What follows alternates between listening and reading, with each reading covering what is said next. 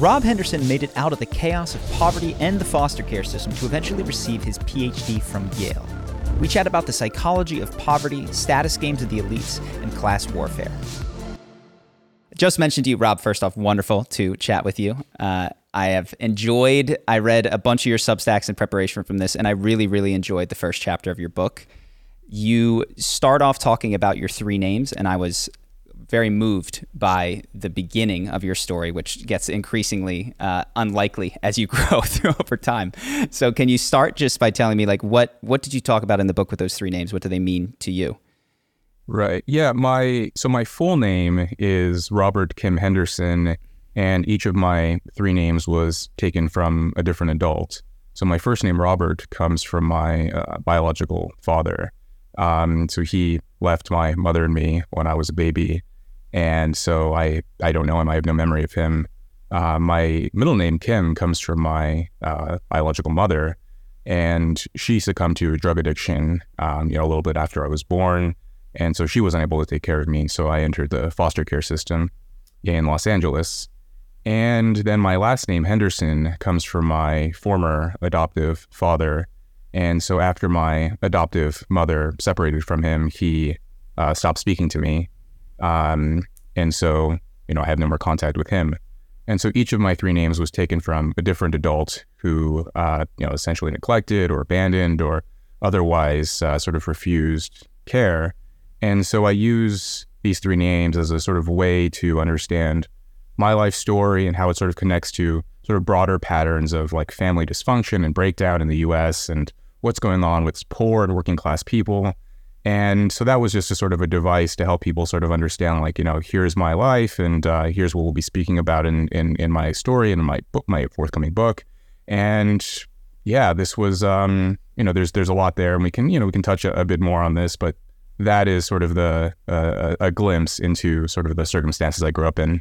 Yeah, you just said, and I'll let the viewers who are going to be screaming at me to ask anecdotes. We just talked about holding the book stuff for another conversation, which I'm happy to do. But I was deeply, deeply moved by that. And I guess the crux that can frame perhaps the entire conversation is how the heck did you come through that? I feel like in a lot of your work, that question is implicit in, what helps people, what doesn't help people to emerge from those situations. So I'm curious, as you look back at that childhood, we could talk about how you, have arrived where you are. How did you get through, and how did you arrive where you are today, which seems so unlikely?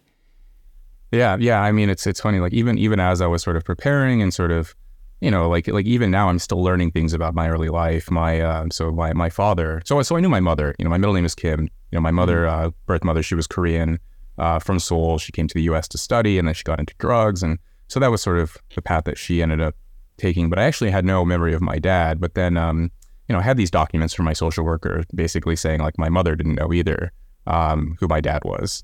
And then I took a 23andMe, like, 6 or 8 months ago or something. And, I didn't even know, like, my ethnicity on my father's side. And it turns out he was Hispanic. He had ancestry from Mexico and Spain. So, I'm half Latinx or whatever the term people are using now. I think I'm allowed to say awesome. that. Yeah, 100%. You're 50% able to say that. I take that back. I'm allowed to say it, half as much as someone with, But the question of sort of how I got here, I think it's a good question, and it can be helpful, but it's part of the reason why I'm even able to sort of speak about these issues and why people are willing to listen is because the story is so unlikely. I've studied the statistics. I've sort of looked at sort of the patterns of social mobility in America. And so if you're a child in the US born to the bottom quintile, basically if you're born into a poor family in the US, your chances of graduating from college are about 11%. Mm-hmm. Not great. It's, on average in the US, it's around 35%. So 11%, it's pretty low, if you're born to a poor family. For a foster kid, it's 3%. If you're born and raised in foster care, your chances of graduating from college are only 3%. So essentially, if you are born into a poor family in the US, you're 4 times more likely to graduate from college than if you spend time in foster care. I mean, that's how stacked the odds are in that kind of stability or instability and that squalor in that system. And so there are a lot of things, it's hard for me to sort of disentangle everything. I think, part of why I got here and sort of achieve these conventional badges of success I was always sort of a naturally curious kid. And so I was, so I think the raw ingredients were already there.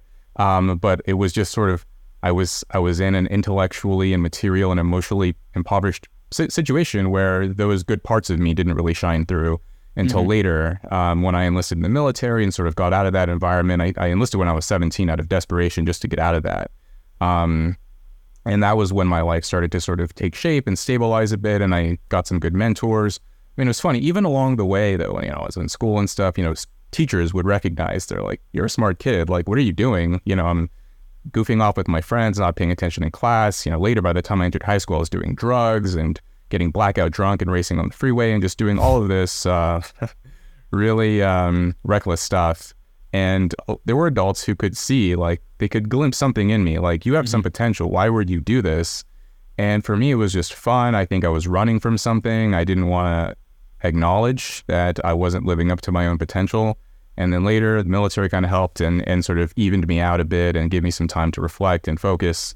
But the other thing is, like, I don't think that my path is replicable for everyone either. I think, I spend a good portion of my book and I think about my friends and, talking about them. And no matter what environment I think you put most kids in, you're not going to necessarily be able to, like, get them into, college and go on to get a PhD and, like, sort of follow the same path that I took.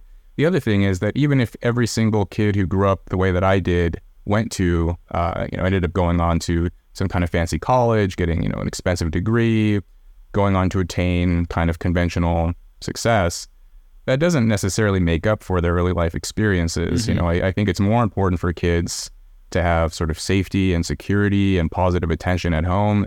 And regardless of where their life takes them next, I think sort of having a safe, secure, loving childhood, that's a good in itself, regardless of what happens next. Yeah. And so that's something else I think is sort of important to keep in mind, is like, it's not, we're looking at the wrong end of my life in a sense. Like, you ended up successful. How great for you.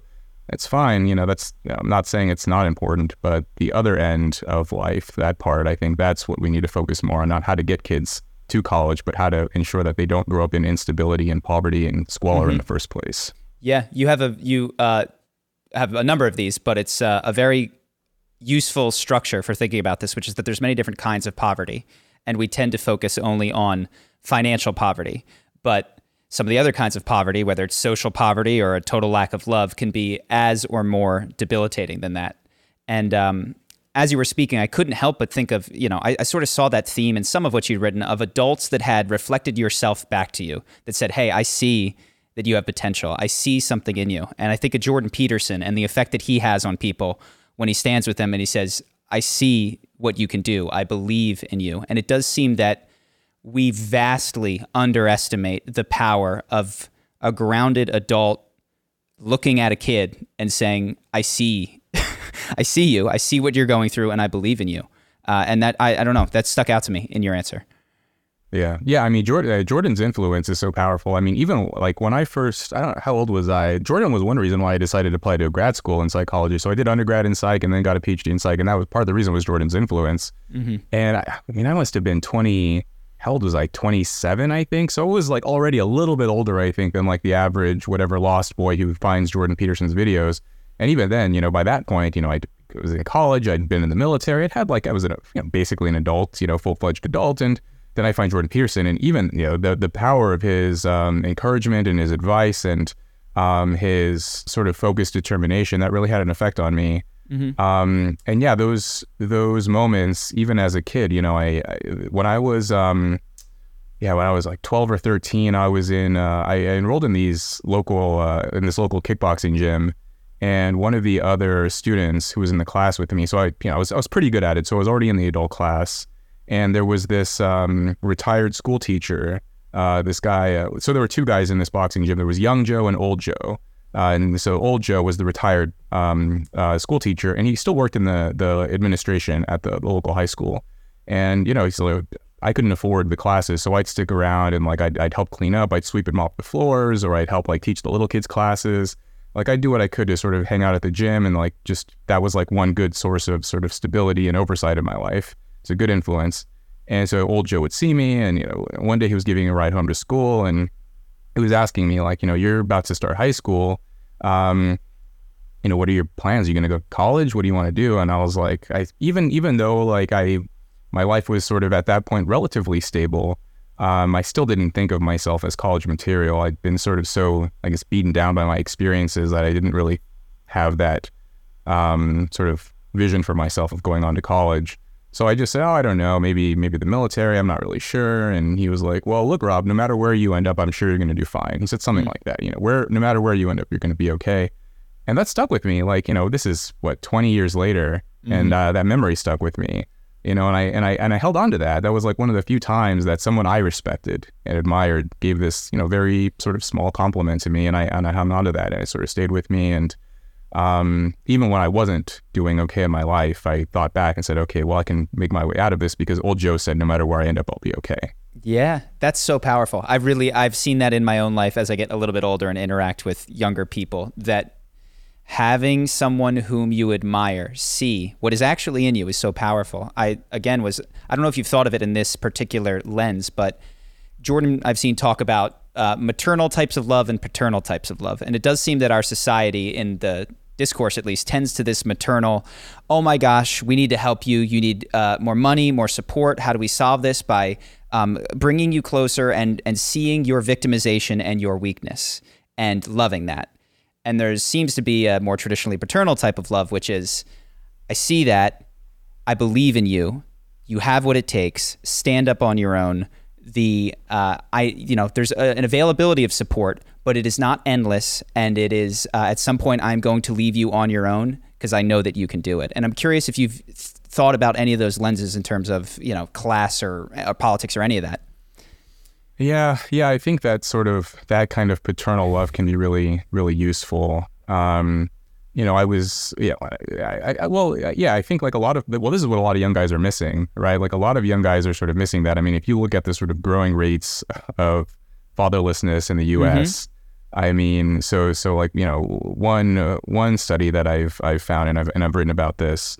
So if you go back to 1960 in the U.S., about 95% of kids, regardless of social class, were raised by both of their birth parents. 95%, whether you were upper class or lower class. And this is, classes are defined roughly by whether you have a college degree and how much money you earn and so on. But upper class and lower class, same, regardless of your class, were raised by both their birth parents. And then if you fast forward to 2005, for the upper class, it dropped from 95% to 85%. So just a slight drop. Vast majority of upper class kids raised by both of the birth parents still to this day. But if you go to the lower class, it dropped from 95% in 1960 to 30% by 2005. And that number is actually even smaller today. And so it's anomalous now in a lot of neighborhoods in the U.S. to find kids who have both of their birth parents, who have their fathers sticking around. Maybe they'll have some stepfather or mother's boyfriend or something, but if you look at the statistics on that, typically, if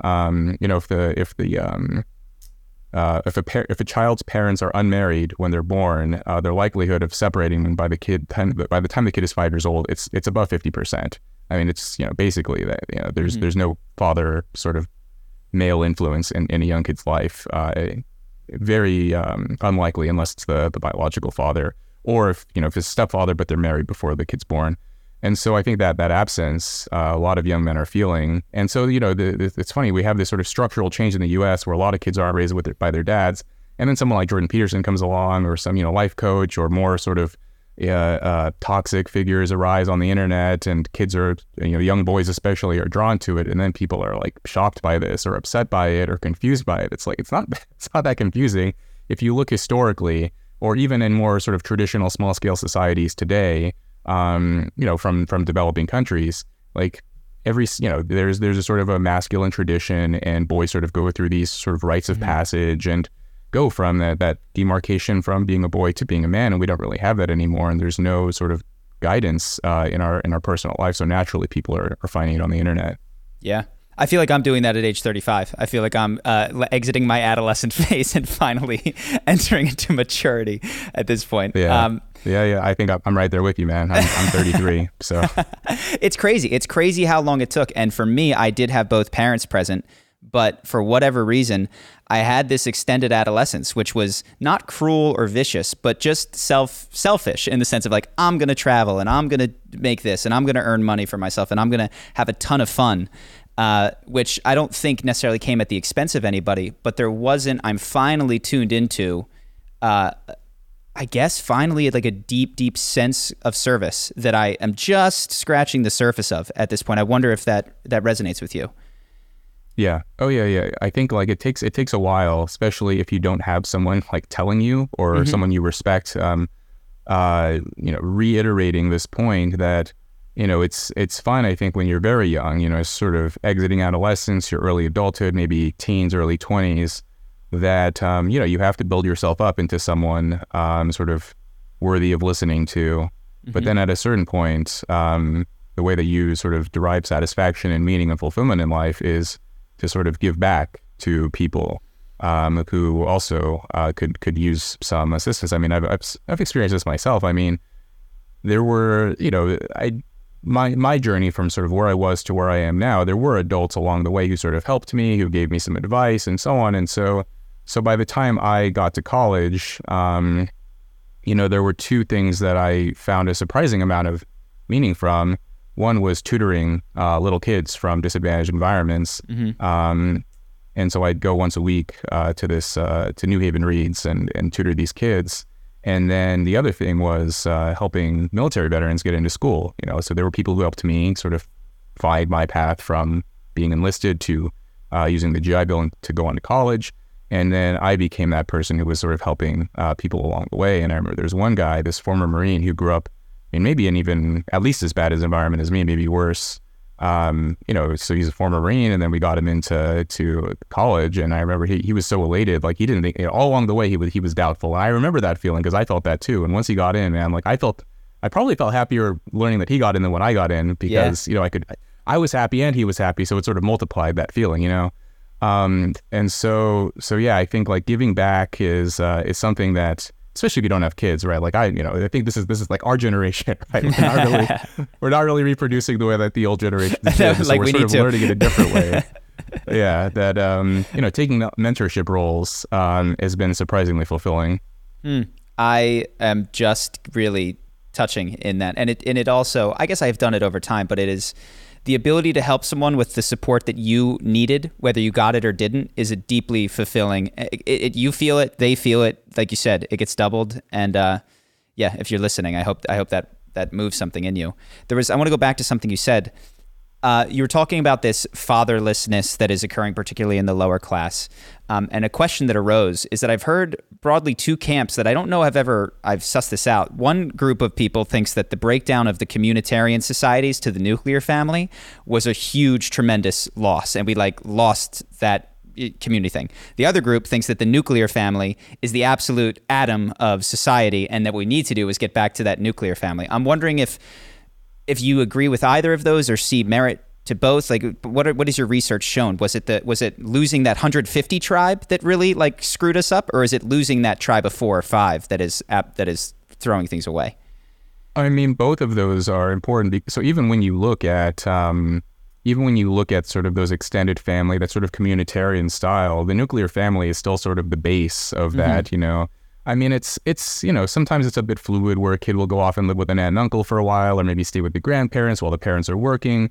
But generally, it's understood that the mother and the father, they still get married and they still have sort of privileged access to their own children. And people are understood, this is the mother and father, they have the sort of highest claim.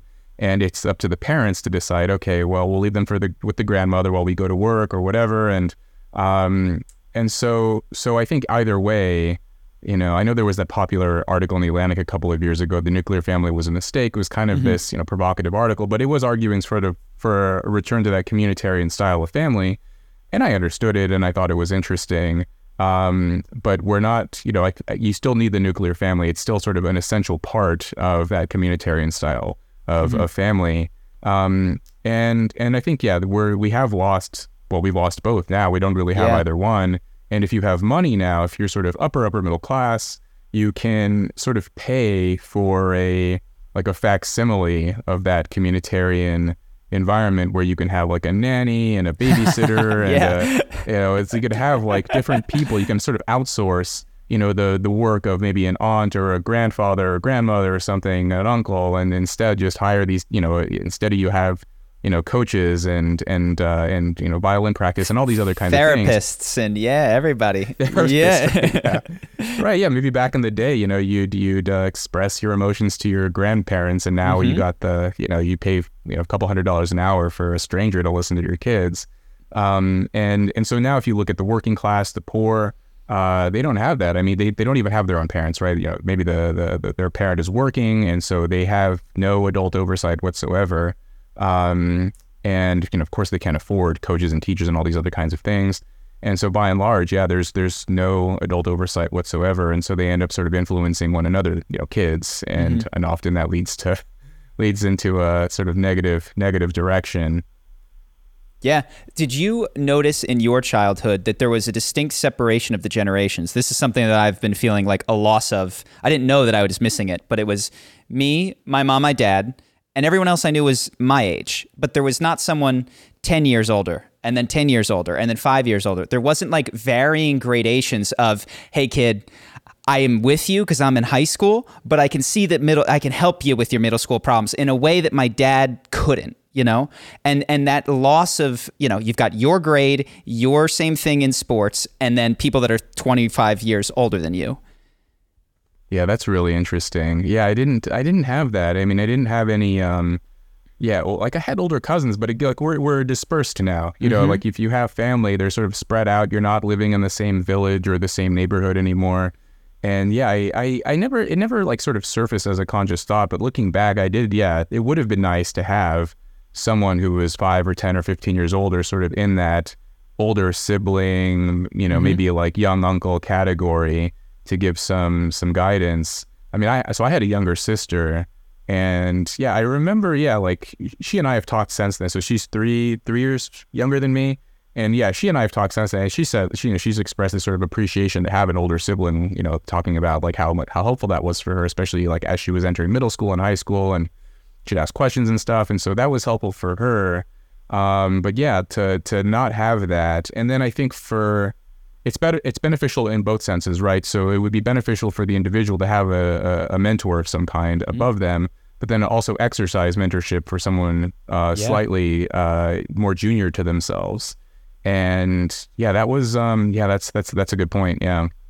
I feel that loss of, and I'm trying to, I have to take steps to incorporate it because I have my atomized house and my atomized thing. And as you get wealthier, you get even farther from your neighbors, which is a luxury, but also a loss of community. And so I have to take steps to connect with people, and not just people my own age, people that are a little bit younger, a little bit older. And I've seen just recently tremendous value from both being a mentee and like the gift of being a mentor and going, oh my God, that would have been nice. That would have been so nice to have.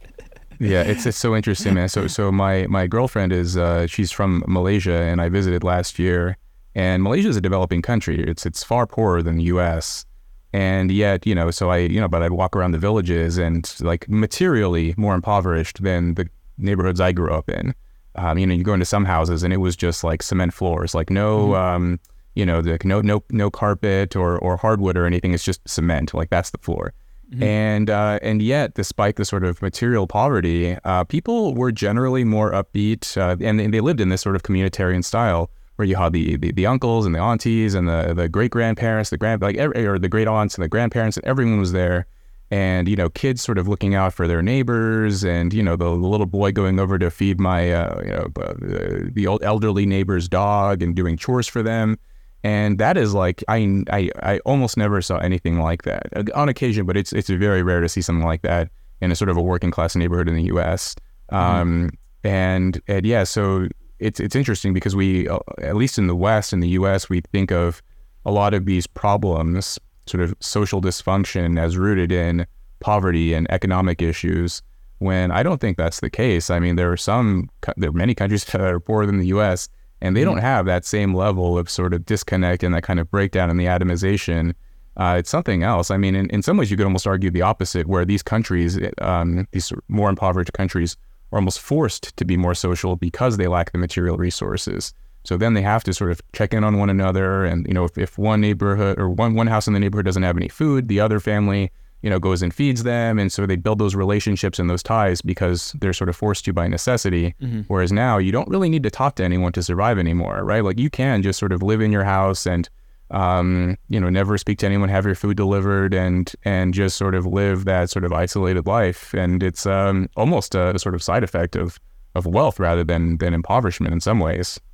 Yeah, it seems like as we've developed, it has created a more individualistic, or, you get these smaller units of people and an emphasis on freedom, a decrease in a sense of moral duty or obligation or connectedness. And I think there's a beauty to the Western individual, because I lived in Costa Rica for a year, experienced a lot of the same things. No hot water, no this, but these just families, tight. And the communitarian thing does tend to stomp on the individual, meaning like, hey, is there an artist in this family? Well, guess what? Not if the dad's a mechanic and he's planned for his son to be a mechanic, like all the uncles and all of the this. So it's, I guess a hopeful vision for the future.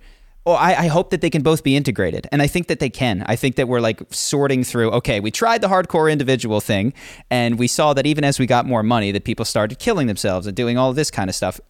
What can we take that is wonderful and good from the communitarian style, bring it back without that oppressive, doesn't even need to be patriarchal or matriarchal, just top down, here's how things are, stomping on the individual. I think that there's hope for that in the future. There's some really interesting work on happiness, sort of the research in like positive psychology. And one of the interesting findings here is that if you ask people in sort of more developed in Western countries, people who highly value happiness and who value the pursuit of happiness a lot tend to actually be less happy than average. And people in more interdependent societies and in more sort of, developing countries, people who value happiness and its pursuit a lot tend to be happier than average. And one possibility that researchers have suggested is that because in Western countries, we think of happiness as tied to sort of conventional measures of success, getting an education and getting a high-paying job and getting a prestigious job title and fancy car and nice house and sort of material objects. And so we're relentlessly pursuing sort of material indicators of success. And then we find that it actually doesn't make us as happy as we would have thought. Whereas in more interdependent societies, their idea of happiness is actually through relationships, through social roles, through fulfilling obligations, taking care of their family and their friends and their neighborhood. And through that pursuit of doing that, they actually do become happy. And often, we sort of overlook our relationships in favor of, material success. Like, we're willing to very quickly relocate for a job and uproot ourselves and cut off regular contact with our friends or our family or loved ones in pursuit of this idea of success when, at least according to a lot of this happiness research, we'd actually be arguably better off sort of staying in the job that maybe isn't as prestigious or isn't quite as well paying, but having regular contact with our friends. There's some research indicating that having a friend you see regularly has the same effect on happiness as earning an extra $90,000 a year, which is like, you could almost ask yourself, are you willing to relocate? Is that job going to pay you $90,000 a year or more? And that could almost be the kind of deciding factor. You know what I mean? So absolutely. You had another interesting insight about happiness that occurred to me, which that we're inauthentic about our signals of happiness. So the one that you highlighted was that it's, not an evil thing to get divorced, but once you are divorced, there's mounting pressure to be so satisfied with that situation that you write an article for The Atlantic, saying how wonderful it is. And I see a similar thing on Instagram, which is, you've worked your whole life, you've finally got the Lamborghini, you're deeply dissatisfied with it, but you can't say that on Instagram. You need to signal that you're happy. And I don't know why, but there's this, we're so deceptive. I feel like if people were just honest about their mind states, you would watch a really quick reorganization to the things that actually contribute to happiness. But because we're always involved in this deceptive practice of pretending to be happier than we are, there's all of these very strong signals pulling people away from the things that matter. And often they're from the people with the biggest holes who need to post on Instagram, need to write that article, and not the guy who's just meditating with his friends and family because he's not so loud. Yeah. It's the people who are very good at getting attention, and often, they enjoy that attention because they're seeking something to fill that void. That's an interesting point that a lot of people, they may be trying to resolve that cognitive dissonance of, wow, I got the thing that I thought was going to make me happy and I'm not happy.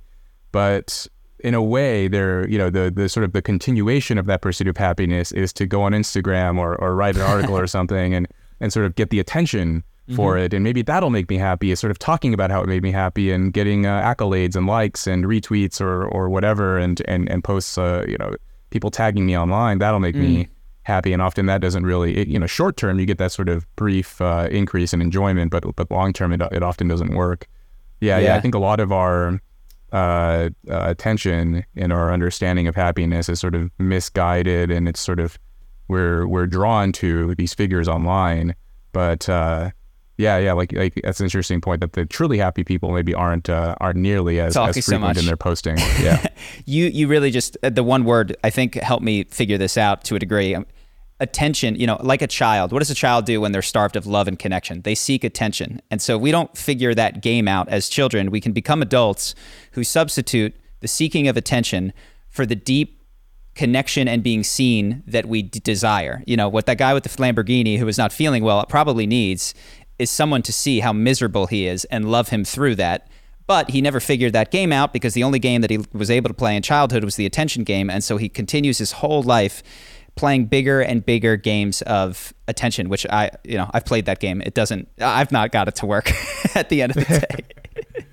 Yeah. It's interesting. You almost have to go through that. You have to sort of like discover it for yourself. A lot of people, and it's, there's this idea of, the 1% rule on the internet. Some people, they have, I don't know if it's the same post, but I've encountered this in two independent locations. One, they call it the 1% rule. The other is everything you read on the internet is written by insane people. And the idea here is that 1% of people on the internet actually produce any kind of content whatsoever. Original content, I mean, podcasts, tweets, whatever. On Twitter, it's something like, 20% of people produce 90% of the tweets. Yeah. And so it's like, 1% produce the original content, 9% of people comment on it or interact with it in some way, engage with it. And then 90% of people are just lurkers. They're just sort of standing back, observing what's going on. And that 1%, so 90 or 99% of people are watching this 1% of highly unusual, sort of probably out on the tail end of multiple bell curves in terms of personality and disposition and curiosity and interest and narcissism and, good and bad. Right. Charisma as well, and all these other kinds of things. And so we have this sort of mistaken view of, the person who obtains sort of culturally elite status, however you define that, that is going to be a very unusual person. So one thing that I've tried to communicate in my writing is that, and Jordan makes this point, other people have made this point as well, is that for most people, we've been taught, especially by figures who have a lot of influence, that if you want to live a happy life, you have to be a rebel, you have to be unconventional, you have to take the road not traveled, you have to be, some kind of an outlier, a path breaker. And the thing is, if you are, an artist or a writer or an intellectual or whatever, a podcaster, something along these lines, that can work for you because you're highly psychologically atypical, most likely. But for most people, their best shot at happiness is to actually follow a conventional path of, stability and predictability and finding romance and love and connection and just sort of following those traditional milestones of a happy life. And that'll work for most people. It's not to say that if you follow those steps, you're guaranteed happiness, only that if you follow that sort of unconventional path, your chances of happiness are actually even slimmer. But the thing is, the influential people who are unusual are trying to promote the same sort of values that they adhere to that can often work for them, but it doesn't for everyone else.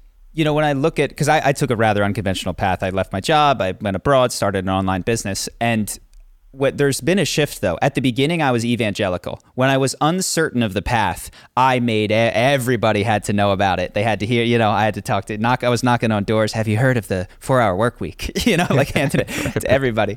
And as it's worked, I find myself available to help, but not insistent upon helping. Yeah. And I do think that is a marker of somebody with wisdom, and like, you can listen to this person. Is if they're shoving it down your throat, that's a compensation for a lack of security with their own choices and the way that they've made things happen.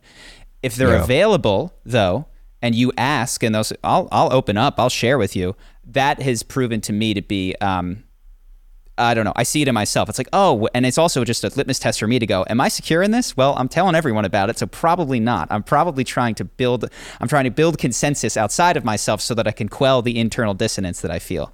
And that's been an important thing. Yeah. No, I've had the same experience of, like I've gone through that the steps of trying to like foist advice upon people. Like, I found the key, I found the path, I found the thing that's helped me a lot. And then, become evangelical and start promoting it. And most people, I find that most people are sort of most open to influence if you take a sort of a light touch, if you, sort of maybe gently suggest once in a while, but don't foist it, or just live your life and sort of your actions and your success speaks for itself. And then I've noticed, like, more recently, in the last couple of years especially, that people are asking me now, like, people who I wish I could have helped years ago, but they weren't ready for it. Now they're coming to me, and that's fine. But yeah, that's something I learned the hard way, is sort of foisting advice on people definitely does not work. Yes. Yeah, that's beautiful. I want to move to class now. So one question that I have when I read your work is, I understand you can rate people like on a spectrum of income or net worth, 0 to a ton, but that's different than class, as I understand it. Is that correct? Yeah. There are different components to class. I mean, there's a lot of sort of interesting, like, classic sociological research on class. So there's a French sociologist, Pierre Bourdieu, who basically, he talked about this sort of triadic structure of what class is, sort of education, income, and cultural taste, or habitus, he sometimes called it.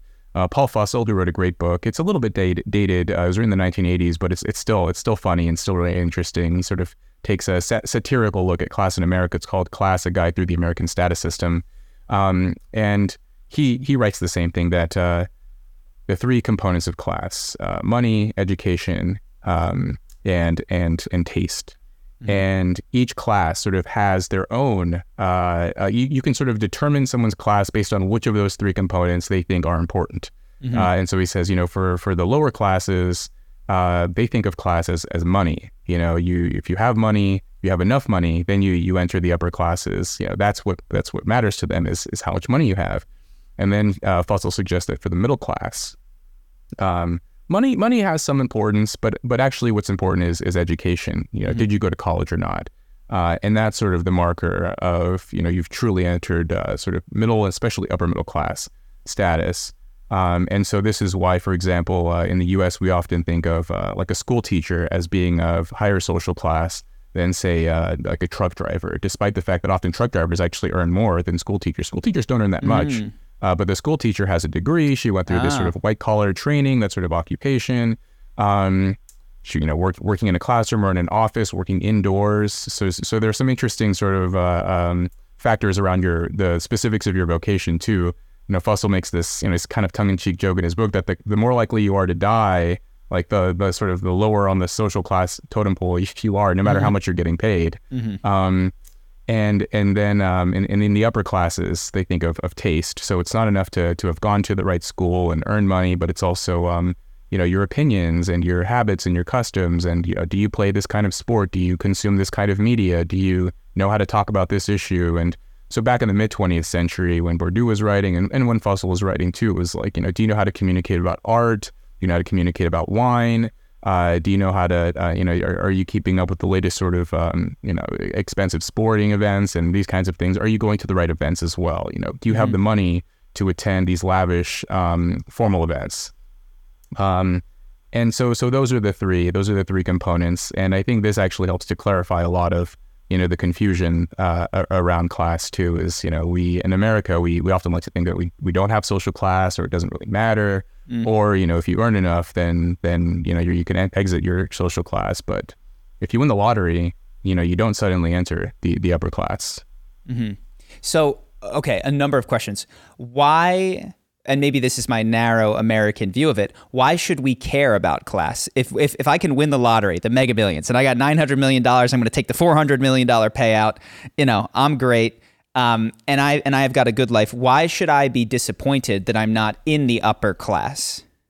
Yeah, I don't necessarily think you should. Okay. It's kind of, we have these terms, right? Upper, lower, middle. I think the terms inherently, I think, can provoke hierarchy, irritation, and because of the hierarchical implication, people get irritated by it. But it's not necessarily the case that people would want. I think we're sort of naturally drawn to this idea of rising in society. We like the idea of upward social mobility and so on. And I think a lot of people would, especially people who are born into poverty, they would take the money over some kind of degree or knowing a lot about wine or something. Like those things are definitely unimportant.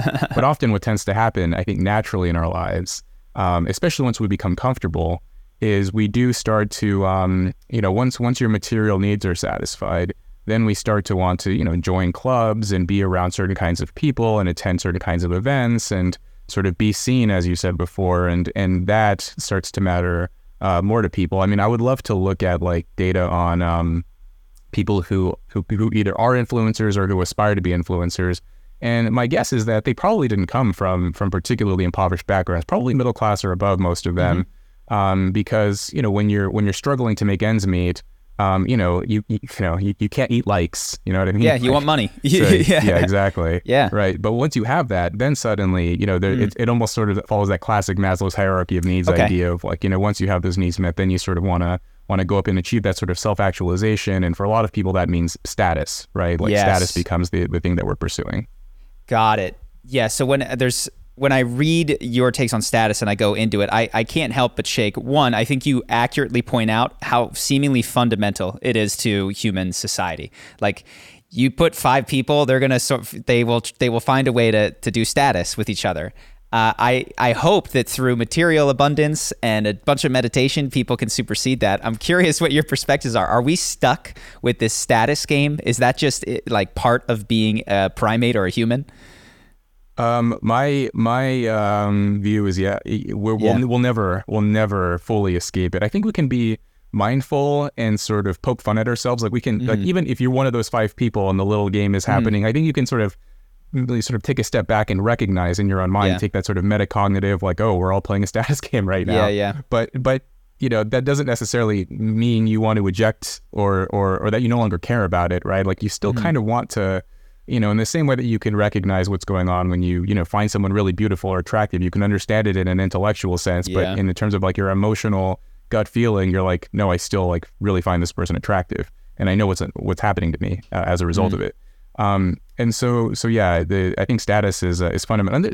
This is sort of well established by now in the psychological literature that status, by now is more or less universally agreed upon to be a fundamental human motive. It's sort of it's an end in itself, right? This is sort of how some social psychologists have defined what is a fundamental motive, meaning that we pursue it not in the service of something else, but as an end in itself. So food is an interesting or an easy example here is, we're not food is pleasure, eating in itself is pleasurable. It's not in the service of some other different sort of, in a psychological sense, obviously in a biological sense, you consume the food for the calories and the energy. But in terms of the emotional, psychological experience of eating, we just like the food. There's no other reason other than that. And it's the same with status. We pursue status as an end in itself, not necessarily because we're trying to get something else with the status. I've given these examples in some of the essays that I've written on my Substack about, people who will forego, higher paying jobs because the current job they have is high status. There's a story I tell of this lecturer that I knew at Yale, and he got a job at a Midwestern university. It was actually a higher paying job. They offered him tenure, all these perks. And he was sort of in this sort of economically precarious position as a untenured sort of, I think, he was on a yearly contract in a lecturership position at Yale. And he turned down the offer for the tenure track job simply because of the name. He enjoyed the status and the prestige of being associated with this name brand university. Now, again, my guess is, and this is the case for most academics, he probably came from a relatively affluent family and wasn't, he wasn't going to in danger of starving. Probably if he was born into a different kind of circumstances, maybe more working class, he would have taken the job security and the money. But still, I think this indicates something important, that status is at least as important, once your material needs are met, it's at least as important as money. Mm-hmm. When I look at my own life, I'm curious if you agree. I feel like a superpower of mine has been being able to walk away from status. So, having the consulting job, leaving to go sleep on the floor, and having that not psychologically destroy me. As I watched that destroy other people that I recommended it to, and it was, I was like, oh shit, this is not for everybody. But the ability to forego that incentive freed up so much latitude to do things that moved the ball in terms of my finances or my creativity or my getting to choose a career that was very much in line with what I wanted to do. Should everybody try to do that? Or is that just I'm a weird aberration? And I'm also, or maybe the other thing that I have to recognize is I'm not invited to like cool social clubs. I'm only a tastemaker on my channel, but like I haven't, aside from this podcast, I'm not like in the intellectual elite by any means. And given the size of my one channel, which is fairly large, I've seen people with much larger followings wind up on Joe Rogan or these other things. Like there are these games that are being played that perhaps I'm missing out on. So I'm curious, like, is status a game worth playing, or is that even a decent question? Well, so I think it depends on what your aims are. So, I think if your ultimate aim is happiness, for example, if you want to be a happy person, I think the pursuit of status will ultimately be futile. You'll maybe have these sort of short-term boosts of enjoyment that will quickly fade.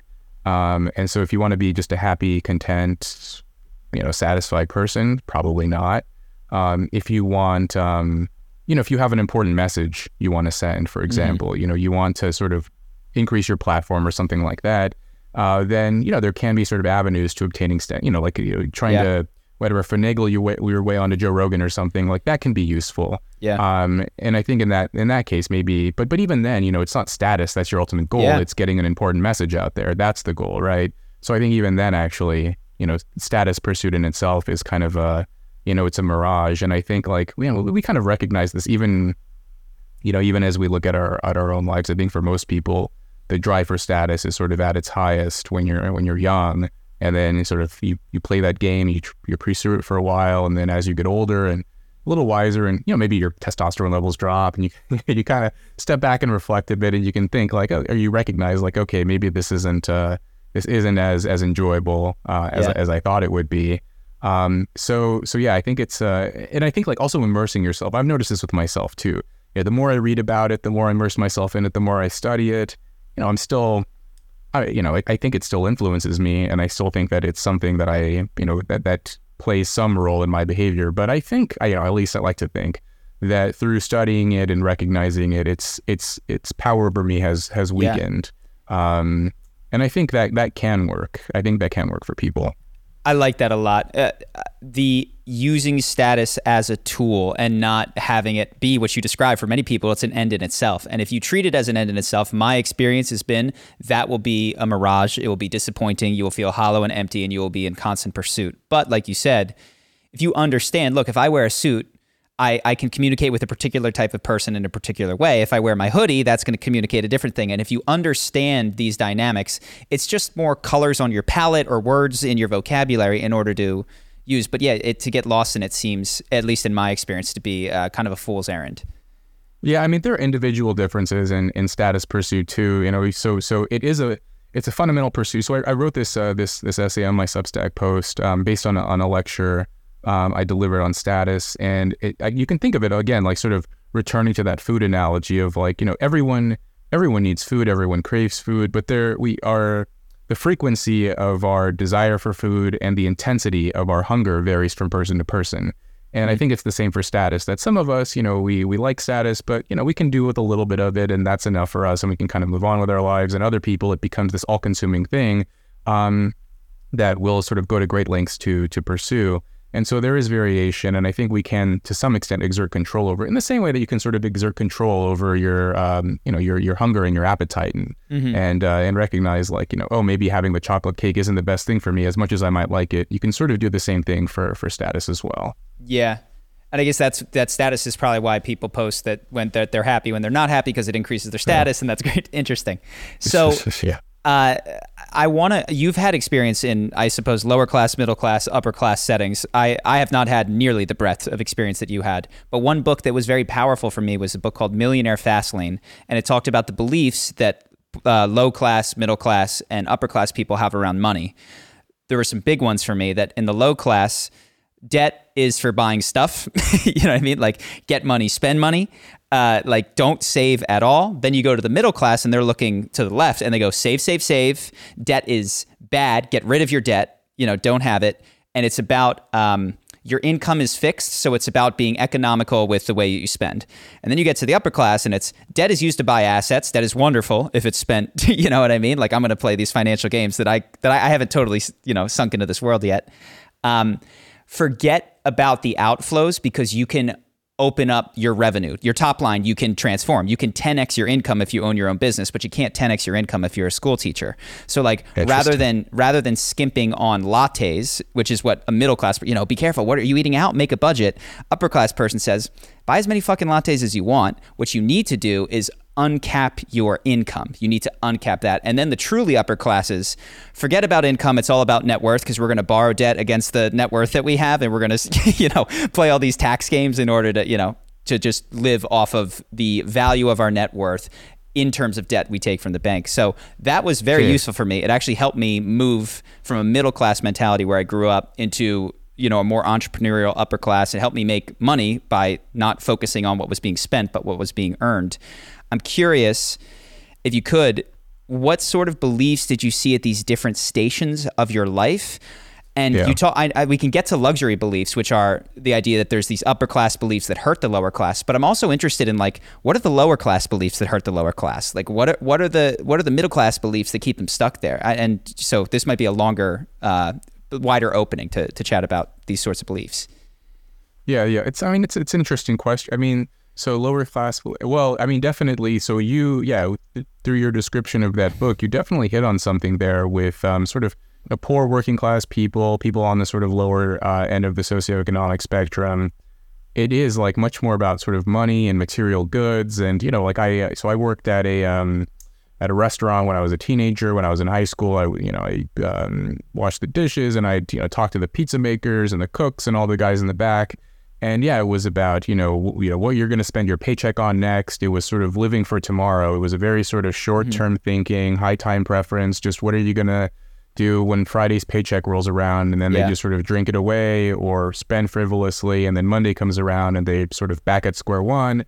And then, talking again, what are you going to do Friday? It's sort of a perpetual cycle of sort of short-term earning, short-term spending, and not really thinking about, the longer term. And then, in terms of what would you do? So that we, have these sort of hypothetical sort of fantasy conversations. What would you do if you won the lottery? Or what would you do if, whatever you discovered, you had a dead uncle who gave you $1 million, what would happen? What would you do with it? And it was not really investing in yourself or collecting assets or anything like that. It was I'd buy a Lamborghini, or I'd buy a boat. Yeah, exactly. Buy a boat, or I'd buy a big house, or I'd just quit and whatever, just go on vacation forever. And it wasn't really sort of thinking carefully about, I'd go to college, maybe I'd get an education and invest in myself and can I chime gain in here? Some new skills. You're making me realize something, which is it's about time horizon. Like the lower class people are about the week or the month. Middle class is about the month or maybe a couple of years. Upper class is decades of building a business, and then super wealthy is generational. It's how do I steward this tremendous amount of wealth? And it's what kind of decisions will you make if you have a very short time horizon? Well, to have a very good Friday, you know what I mean? Monday be damned. And it's being able to open up your time horizon seems to be part of the key to, if you're interested in moving upward in this, that would be tremendously impactful. Yeah, to sort of think ahead. And I remember having those thoughts to myself when I was, 15, 16 years old. And, for whatever reason, I would think ahead and I would, because I'd work with guys who were maybe 10, 15 years older than me. And I was like, is this where I want to be in 10 years? I don't want to be 27 working at a pizza joint, I don't know where I want to be, but definitely not here. And so, sort of thinking ahead, and that's, I think that's characteristic of different classes as well. That's interesting. That debt, what you said about, sort of lower class, upper class, that they sort of have this, less anxious relationship around debt. And this reminds me, like there's this whole idea of like, how the rich and the poor have more common with one another than either one of them do with the middle class. And, you can think about this with like jobs too, right? Like if you have 3 or 4 jobs, so like middle class people, they work one job, right? They usually work a 9 to 5. But, if you have 3 or 4 jobs, chances are you're either working like multiple low wage gigs to make ends meet, or, you're like a mogul or a celebrity or, some kind of a writer or critic or something. You're sitting on the board of multiple companies. You have a podcast and you have this. You have multiple different. You're wearing different hats. Yeah. And So I think that's an interesting point there too. That we sort of look at it in similar but also different ways. Yes. So luxury beliefs, I would be remiss if I didn't ask you about this, because I thought this is actually the first time I heard of you. I don't know how long ago it was, but it was when luxury beliefs sort of exploded onto the scene in the podcast world, probably some of the earlier ones that you did. I was struck by them. So I'll let you, I teed you up, talk a bit about luxury beliefs. Luxury beliefs, I coined this idea back in 2019. The seed of the idea was actually planted earlier than that, but that was when I started writing publicly about it and just decided, I've been thinking about this for a while. And 2019 was when I finally had the term right. The idea was there from the beginning, but I just didn't know what to call it. But I gave it this name, luxury beliefs, ideas and opinions that confer status on the upper class while often inflicting costs on the lower classes. And there are multiple components to this idea. Essentially, so historically, and we've talked about this a bit in our conversation here, is the upper classes have historically demonstrated their wealth, at least in part, through sort of ostentatious material displays or exhibition. In the past, there's a classic book on class from Thorstein Veblen. He was an economist and sociologist in the late 19th century. He wrote this book, The Theory of the Leisure Class. And in that book, he talked about how, in his day, the aristocrats, the upper classes, displayed their wealth through expensive tuxedos and evening gowns and top hats and pocket watches, monocles. And 100 years ago, it was very clear, walking around American society, who was rich and who was poor. You could immediately tell just by the way they were dressed, the way they carried themselves, where they lived, and so on. And so that was the way they did it. My claim is that today, the upper classes, they still exist. It's a bit less sort of admirable, say, to display your wealth through material goods. That's not to say that people don't do it, but I would say today that material goods have become a noisier signal of one's social class and one's social status today. And so the way today that many members, not all, but many members of sort of the upper and the upper middle classes display their status is through their beliefs, through luxury beliefs rather than luxury goods.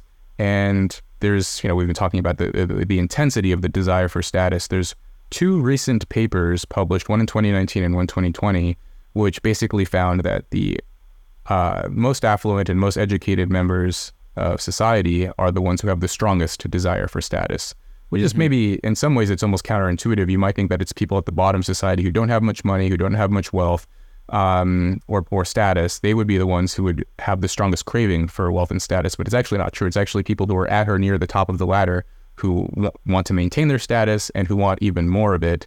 And so there's this strong, intense desire. And so now they do it with peculiar ideas, novel opinions, sort of going against the grain, unconventional views. And this can make you look like an interesting, unique, compelling person.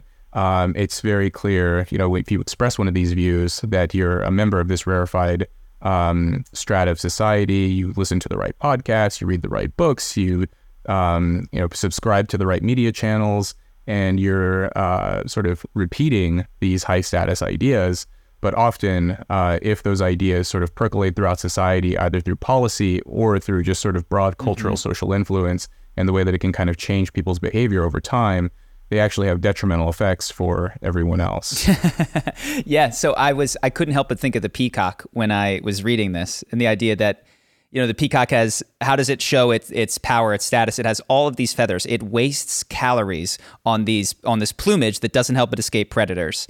What do humans do? We buy Rolexes that are a waste of resources. And then at the top level, we have these beliefs that in many cases are wastes of resources. And we signal that we don't need healthy beliefs in order to survive. That's the signal. Self-handicapping. Defund the police, not a problem for my private, security team that goes around. Like, there's a lot of these ideas that are like, this wouldn't survive contact with ground reality. And that's how I know that you are so freaking rich and wealthy in it. And it occurred to me that, oh my God, in some way, some of these beliefs are designed to not work because if they worked, the lower class would have them because they would work and they would need those beliefs. So in order to go against that, you have to pick the belief that doesn't survive contact with, what it is like to be in the poor or middle class neighborhood. Yeah. There's this saying I learned from one of my history professors that common sense is like air. That the higher up you go, the thinner it gets, and sort of the further away you get from reality, the more likely you are to express views that are sort of disconnected from the realities of sort of day-to-day life. And so the defund. It's I mentioned I coined this term in 2019. I would have never guessed. If you gave me a bunch of different examples. I would have never guessed that defund the police was about to take off and become sort of this prominent cultural touch point of, many members of the upper class, the upper middle class, that this was going to be taken seriously as an idea. And in some places it was, explicitly implemented into policy, and then just generally sort of through the derisive attitudes around policing, it just sort of naturally had this effect that a lot of police officers retired or they quit, and now they're having difficulty recruiting. And so you just sort of cultivate this hostile attitude around police. And of course, we saw a lot of violent crime skyrocket in a lot of major cities in the US, homicide rates increased. I think a lot of the energy and misguided understanding, and I think some of it was probably a minority of people who held the view were, maybe malicious, but I think most people were just naive and they didn't understand what was going on. The reality, which is that it's true that a disproportionate number of criminals are poor or grew up poor, but so are their victims. Most poor people who are criminals target other poor people because that's who's around them. And so because there are many times more victims than there are perpetrators, to not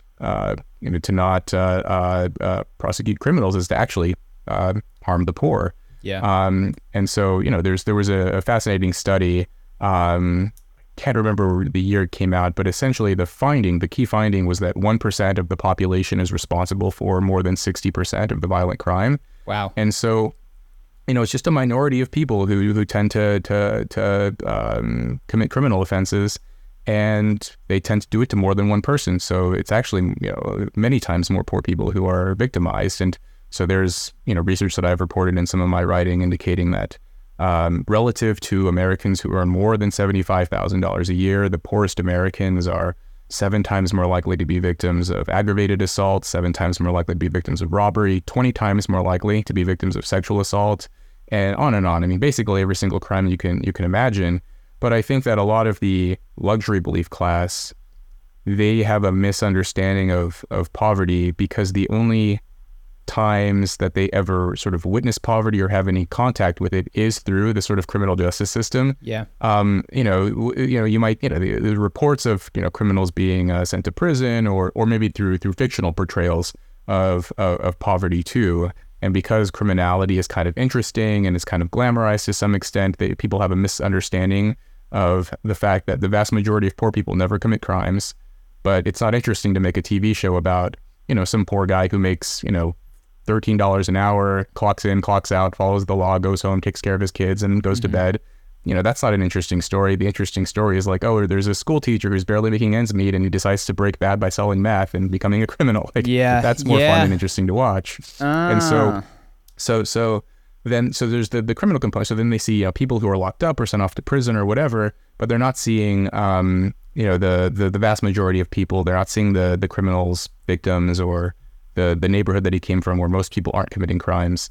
And so there's just this misunderstanding, and it's almost offensive to say conflating crime with poverty when most poor people actually aren't committing crimes at all.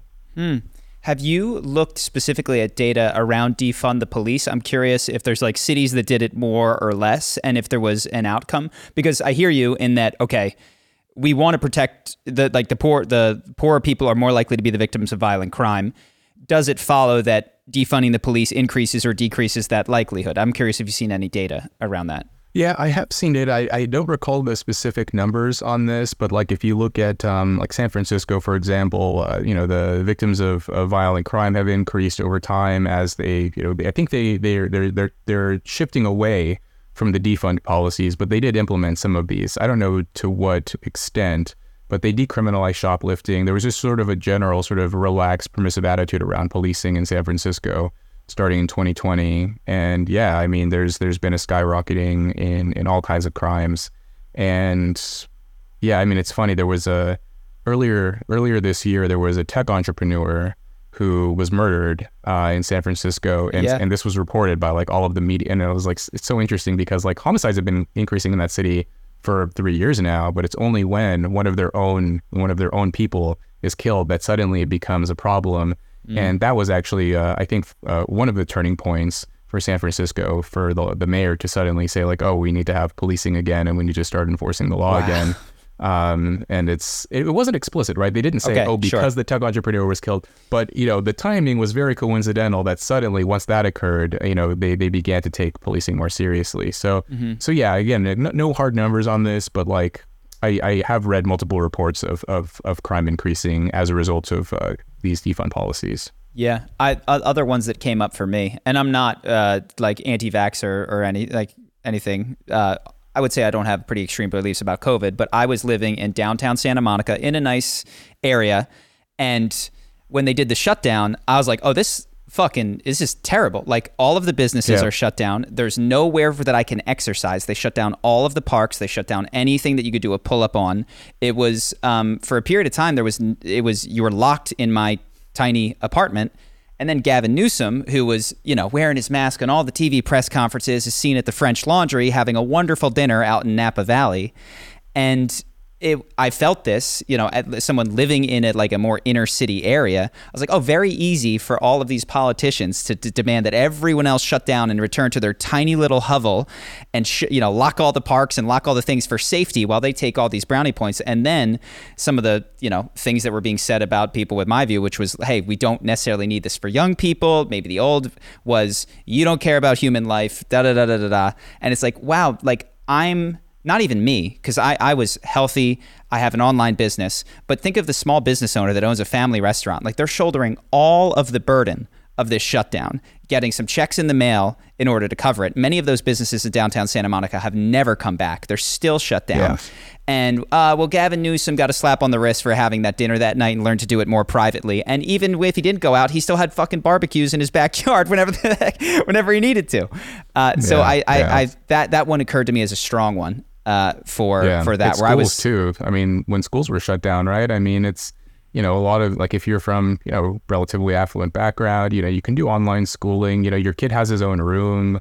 You could get online tutors. You can catch up. I mean, this has been another sort of side effect of the pandemic is like a lot of poor kids fell way behind in their schooling. Sort of the achievement gaps have increased by income, by social class.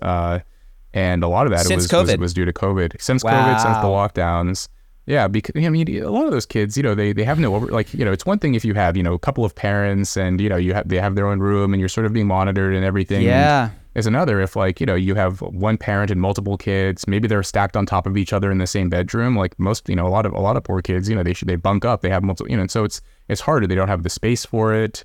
And so yeah, a lot of those kids ended up falling behind, even more than they already were, right? The achievement gaps have always been present, but they were magnified as a result of the lockdowns. And so, yeah, I think by 2021, I thought it was pretty clear that like this wasn't really it wasn't a particularly serious illness for children, for young people. And yet a lot of these schools remained closed. In California, I heard about this, they were closed for a very long time. And yeah, like no one really seemed to be particularly upset about it. At least in the media and the people who are the tastemakers and the people who shape and influence policy, the schools were shut. And you're sort of seeing this sort of mea culpa now, where a lot of people are sort of, in hindsight, maybe we sort of exaggerated or took it too far. But that's not going to make up for all of the people who suffered during that period. Yeah, there's another one that I've read you talking about is the promiscuity. And so the first ones, and out of wedlock, the first ones, I understand there's policies that drive those that we talked about. There's a COVID lockdown, right? How does this idea of you don't need to be married move from the elite down to these other lower social classes? Because if you don't have to be married and you're in the elite class, well, one, it sounds like they're still getting married all the time, as you point out, right? Some of these feminist ideas of separation, not feminist, maybe it's third wave feminism. But what you see is that they're being, well, I'm going to stop here. Is it true that that idea started in the elite and funneled its way down? Do we have evidence for that? Yeah. So I mentioned in 1960 how the families were roughly similar in terms of their stability and how they were largely intact. And then the fashionable ideas emerged around, monogamy and marriage being outdated and no longer being necessary. And these ideas were promulgated by, they started in universities and then sort of escaped into academia and the media at large. And then it infiltrated sort of pop culture and the music and the movies and the TV shows and everywhere, and gradually over time, it sort of indirectly influenced social policy with no fault divorce laws and through sort of subsidizing families, fatherless families and so on. And so, interestingly, there was this period in the 1970s where there was a dip in out-of-wedlock birth rates and among the upper classes. It never dropped as far as it did for the lower classes, but there was a sort of a prolonged dip in the 70s, and then by the 80s it had recovered. And what seems to have happened there is that the upper classes, for a moment, maybe a period of a decade or so, they actually did sort of practice what they preached. And then sort of recognize like, oh, this is really bad. Like, it's not good for my kids. It's not good for myself, my family, whatever, my partner. And then they sort of went back to those old school sort of traditional values and got married and so on. And they sort of continue that today by and large. And then for the lower classes, they also took that penalty. The 60s into the 70s, there was that massive decrease in number of children raised by both of their birth parents, and then they just never recovered. It sort of continued to plummet ever since. So there was that interesting period where the upper classes were doing the same thing and promoting it and broadcasting it and saying this is the right way to live, sexual freedom and fun. And then today, it's sort of taken on these interesting manifestations. I've written about a friend of mine who told me, so he was a grad student, and he said that when he put his, I don't know what app it was, Bumble or something, his radius for his dating app around the university, it was like 1 mile around the university. And it was the women's profiles he was seeing, they were all students at the university, essentially, almost all of them. And he said, when he'd read their little bios, it would say, he'd said something like half of them, probably slight exaggeration, but he said like half of them would have something like, keeping it casual or open to poly or, basically indicating like, they were pro sexual freedom and they were happy to broadcast this. And so then he said when he extended the dating app radius to 5 miles to the outskirt of the university, which is a sort of more working class, blue collar area, more rundown. It was the same age range. I don't know what it was, 18 to 24-year-old women. And he said, when he extended the radius, about half of the women were single moms. And so, my claim is essentially that the luxury beliefs of the former group, not just the women, but the men too, have gradually affected the latter group, where sexual freedom and promiscuity and openness, it looks very different if you're 22 years old on a college campus versus if you're 22 years old and you live in a sort of rundown blue-collar area where there aren't that many opportunities, and you yourself were maybe not raised by both of your parents. And you can actually sort of see this in I've written about dating apps and all these kinds of things too, that if you ask women about their experiences on the dating apps and you break it down by education, women who have college degrees are much more likely to report, or much less likely to report relative to women with high school diploma only.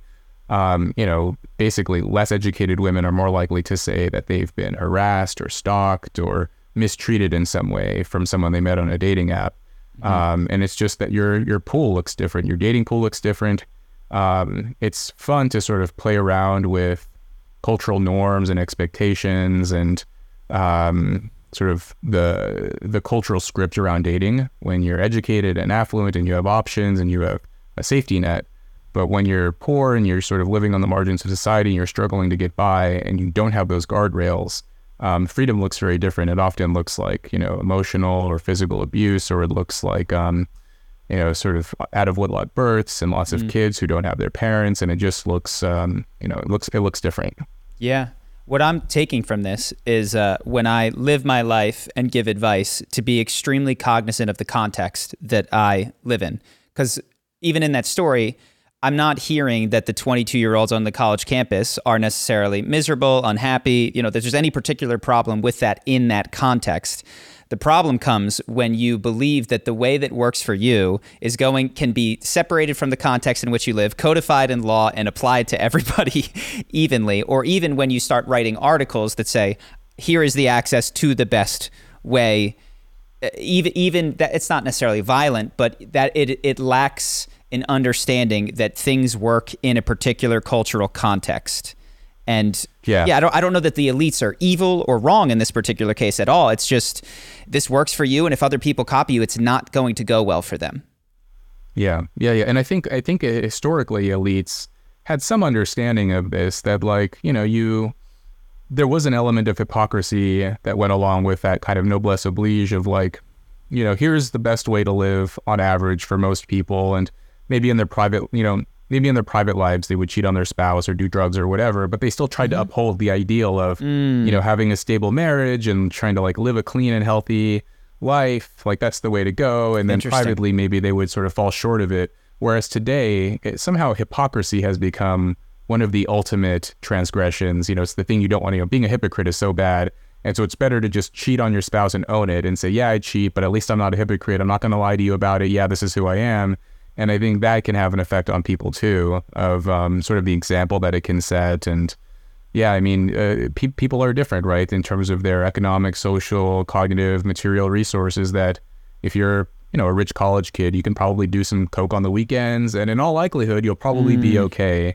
But if you're an 18-year-old kid in a rundown neighborhood with no adult supervision or oversight or guidance, and you try that hit of meth, there's a good chance that's going to lead you on a path to self-destruction, right? Sort of the permissive attitudes around drug use look very different depending on the context and the environment. And so, this is something that I think a lot of people who are, sort of in positions of influence in the upper classes, they do hold some degree of responsibility simply because, to return it back to that status point, two of the strongest predictors of whether someone will sort of be open to persuasion and to changing their behavior and their opinions and their mindset.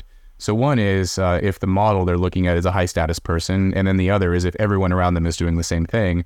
And so if you're a high status person, whether that means sort of having a large platform or just sort of being culturally recognized as being a member of the sort of elite or what have you, you have some responsibility to set a decent example, even if you yourself don't always live by it, to at least have the ideal. I think that shift from hypocrisy being the worst thing, I think that was actually a mistake. Yeah. You just made me realize I'm not encouraging hypocrisy, but I think it should be transcended, and you could be the exemplar at a higher level. But given that people are often imperfect, that there is a light side of hypocrisy, which is the recognition that I am constantly setting an example, and though I may fall short of it, this is probably not why people are often hypocrites, but that there can be nobility in hypocrisy, though I do think ideally you would have someone who could transcend hypocrisy and would be, I don't need to do cocaine even though I'm rich because, and then be a hypocrite about it. I can be better than that. Interesting. Yeah. Very interesting. Yeah, you can have the ideal and recognize, I don't always, live up to it, but it is something that we should all strive toward, versus just openly doing things that are maybe bad for you and bad for the people around you. And I think people just have this, so I had this is making me think of a conversation I had a few weeks ago with this pretty well-known philosopher, talking about the defund the police thing. And so he was like, Rob, I used to think that defund the police was stupid. And now I'm thinking like, you know what, if that's what some of these communities want to do, if they want to defund the police, that's fine. And I said, well, it's not everyone. Like, it's a small group of people who have some disproportionate amount of influence. And then he said, yeah, but the people around them shouldn't be voting for it then, or they should be, voting for different people, different politicians. So in a way, they're bringing it on themselves. And then I said, I mean, maybe that's the case, but then the people who will be sort of at risk as a result of this, who will suffer for it, a lot of them are going to be young children, right? And kids can't vote, right? So, no matter how you want to, discuss this or who you want to blame or, fault, ultimately kids are going to be some of the most sort of vulnerable people for all of this, whether it's sexual promiscuity or drug use or defunding the police and so on. I spent a good portion of my, the lockdown writing my book and sort of reimagining and recapturing and, recalling what it was like to be a kid again. And just that sort of sense of helplessness as adults are making all these decisions for you. And yeah, it's just, I think like as adults, we sort of forget about that we think about, especially when we get into these sort of cultural battles and these culture wars and all these things, we're thinking about the other side, this group, that group needs to suffer, this group is doing the right thing. And we're not really thinking about the people who are really suffering from this. Yes, poor people are suffering, people who are sort of marginalized are suffering, but really the kids in those environments are the ones who are suffering the most, and they have no control over, the direction of their lives, and they're often victimized by this. Mm-hmm. Yeah, and it's not noble to merely say, "Oh, fuck it, if they want to burn it down," because they aren't, not a uniformity. They are not 100%. They are not making decisions merely for themselves. They are making it for children and other members of their community. It's worth pushing against. I want to ask you about class warfare, how you conceive of it. I imagine it's not like Karl Marx where it's every class, versus every class. Is it real? Does it occur? Some of what we talked about was like inner class warfare of the poor on poor. So is that something that you've thought about? Does it exist? Or is it just a unfortunate happenstance of different incentives that are, well, I guess that could still be class warfare. Yeah. Well, I think, most of the kind of warfare is intra-class, within class. So sort of rich on rich, like Peter Turchin, he's you've written this book recently. I think he's trained, a mathematical biologist. I hope I'm getting that right, but he's written about this idea of intra-elite conflict, that a lot of sort of the disputes and battles that we see that play out on the media and online and everything, a lot of this is intra-elite conflict, and sort of the elites on both political parties, combating one another. And then even within the parties themselves, they're sort of combating one another. There's sort of generational churn and so on. But in terms of like, working class versus upper class, and I think there's a bit of that. I think there's sort of a kind of a resentment on both sides. I think for some members, this speaking in generalities, this isn't the case in every, for every person, but I think for a lot of sort of upper middle class people, probably less so upper class people, because they're sort of so far removed from it, is there's this sort of fear of downward mobility, of sort of slipping down.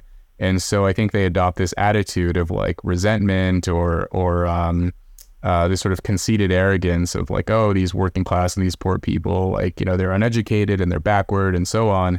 And I think part of that is like this fear of like, if they don't do everything right for their kids might slip down a rung and actually end up there. And so they're trying their very hardest to sort of distance themselves from it and to sort of highlight that boundary, that, to demarcate, like, we're definitely not like them.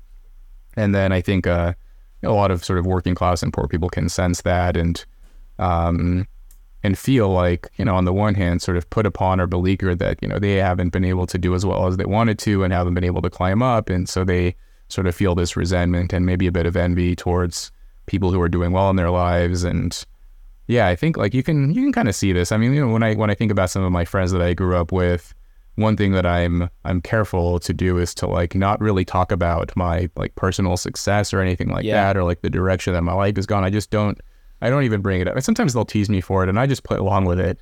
But I definitely, I try to avoid any kind of like anything that might look like I'm bragging, because, I just don't want to make them feel a certain way because they made different life choices than me. Now, if they come to me and ask me for advice, I'm happy to give it, but I do sort of sense it. I remember I was at a casino a few years ago with my younger sister, where we grew up, near Red. We were actually in Corning. I don't know if I know you're in California. I don't know if you know where Corning is. It's way up north. It's up in the sticks, man. Okay. And we were at this casino, and somehow this was back when I was still in college, and my sister told the dealer, like, oh, it's my brother, he's off college and he's doing really well, and the dealer was like, yeah, you got out of here, man. He's like, what are you doing here? Like, why would you be sitting here playing cards? And I'm like, why not? Like, like I hadn't yet like figured out what was going on in terms of class. I hadn't studied it that deeply yet. Yeah. And, for him, it was like, if you get out of here and you're doing well in your life, like, why would you come back to a place like this? And yeah, I didn't really get that mindset until later, that there is that feeling of like, I don't know, being left behind or something like that. Mm-hmm. And I think like, yeah, because that was 2015 when that happened. And so, yeah, a year later, with the election and a lot of the political stuff, we sort of saw that play out, just, how deep those divisions are. And I think a lot of it is about class rather than politics too, because I think there's a gap too between, even within the political parties, like working class Democrats versus elite Democrats and so on, that there is a sort of a class war is just as contentious as the sort of the political battles. Mm-hmm. So we've talked a lot about sort of an analysis of what's going on, and I think it's incisive in a lot of ways. One of the outstanding questions that I have is, what do we do? How do we handle this? So for one thing that I'll repeat that I am taking from this is to be more cognizant of the context in which my life has occurred, and the space in which my advice is likely to be helpful, and the space in which I might need to go, you know what? I'm not sure. Like, doing it the way that I did might not work here, and because I haven't lived that. Does that imply a more local government would be more successful for helping people? Like, given everything that we've done and sort of talked about today, I'm curious if you have either broad political or cultural or personal recommendations that people can do. I'll say the personal ones that I heard was find a mentee, find a mentor, speak to people that are 10 years in either direction of you, and that's deeply meaningful. From a cultural or political, do you have causes or ideas that you want to see promulgated? I mean, so cultural, I think all the things that you just mentioned are important. One of the other things is, like, if you're a mentor of someone who's younger than you, I think a lot of us feel this sense of like, are we doing enough? Are we on the right path? Mm-hmm. But one of the sort of unexpected insights that I had through mentoring young people is, like, when you talk to young people and you actually recognize just how far you've come. There's a huge difference, say, between being, 20 versus 30, right? Just like, and you don't think about that day to day. You're just thinking about, like, am I doing enough? Like, you think about all your shortcomings and inadequacies, but when you talk to someone who's younger, who is even further behind in their journey, and you help them along, you recognize, like, oh, like, I've actually done quite a bit. And so you sort of restores a bit of that confidence. But in terms of other things, I think, being mindful of, the role that you play in society, that there are people who are going to listen to you. And what else? The second order consequences of your beliefs and your ideas. Mm-hmm. And I think you covered it pretty well. Cool. Do you have political aspirations? You have, I actually think you have the pedigree for it at this point.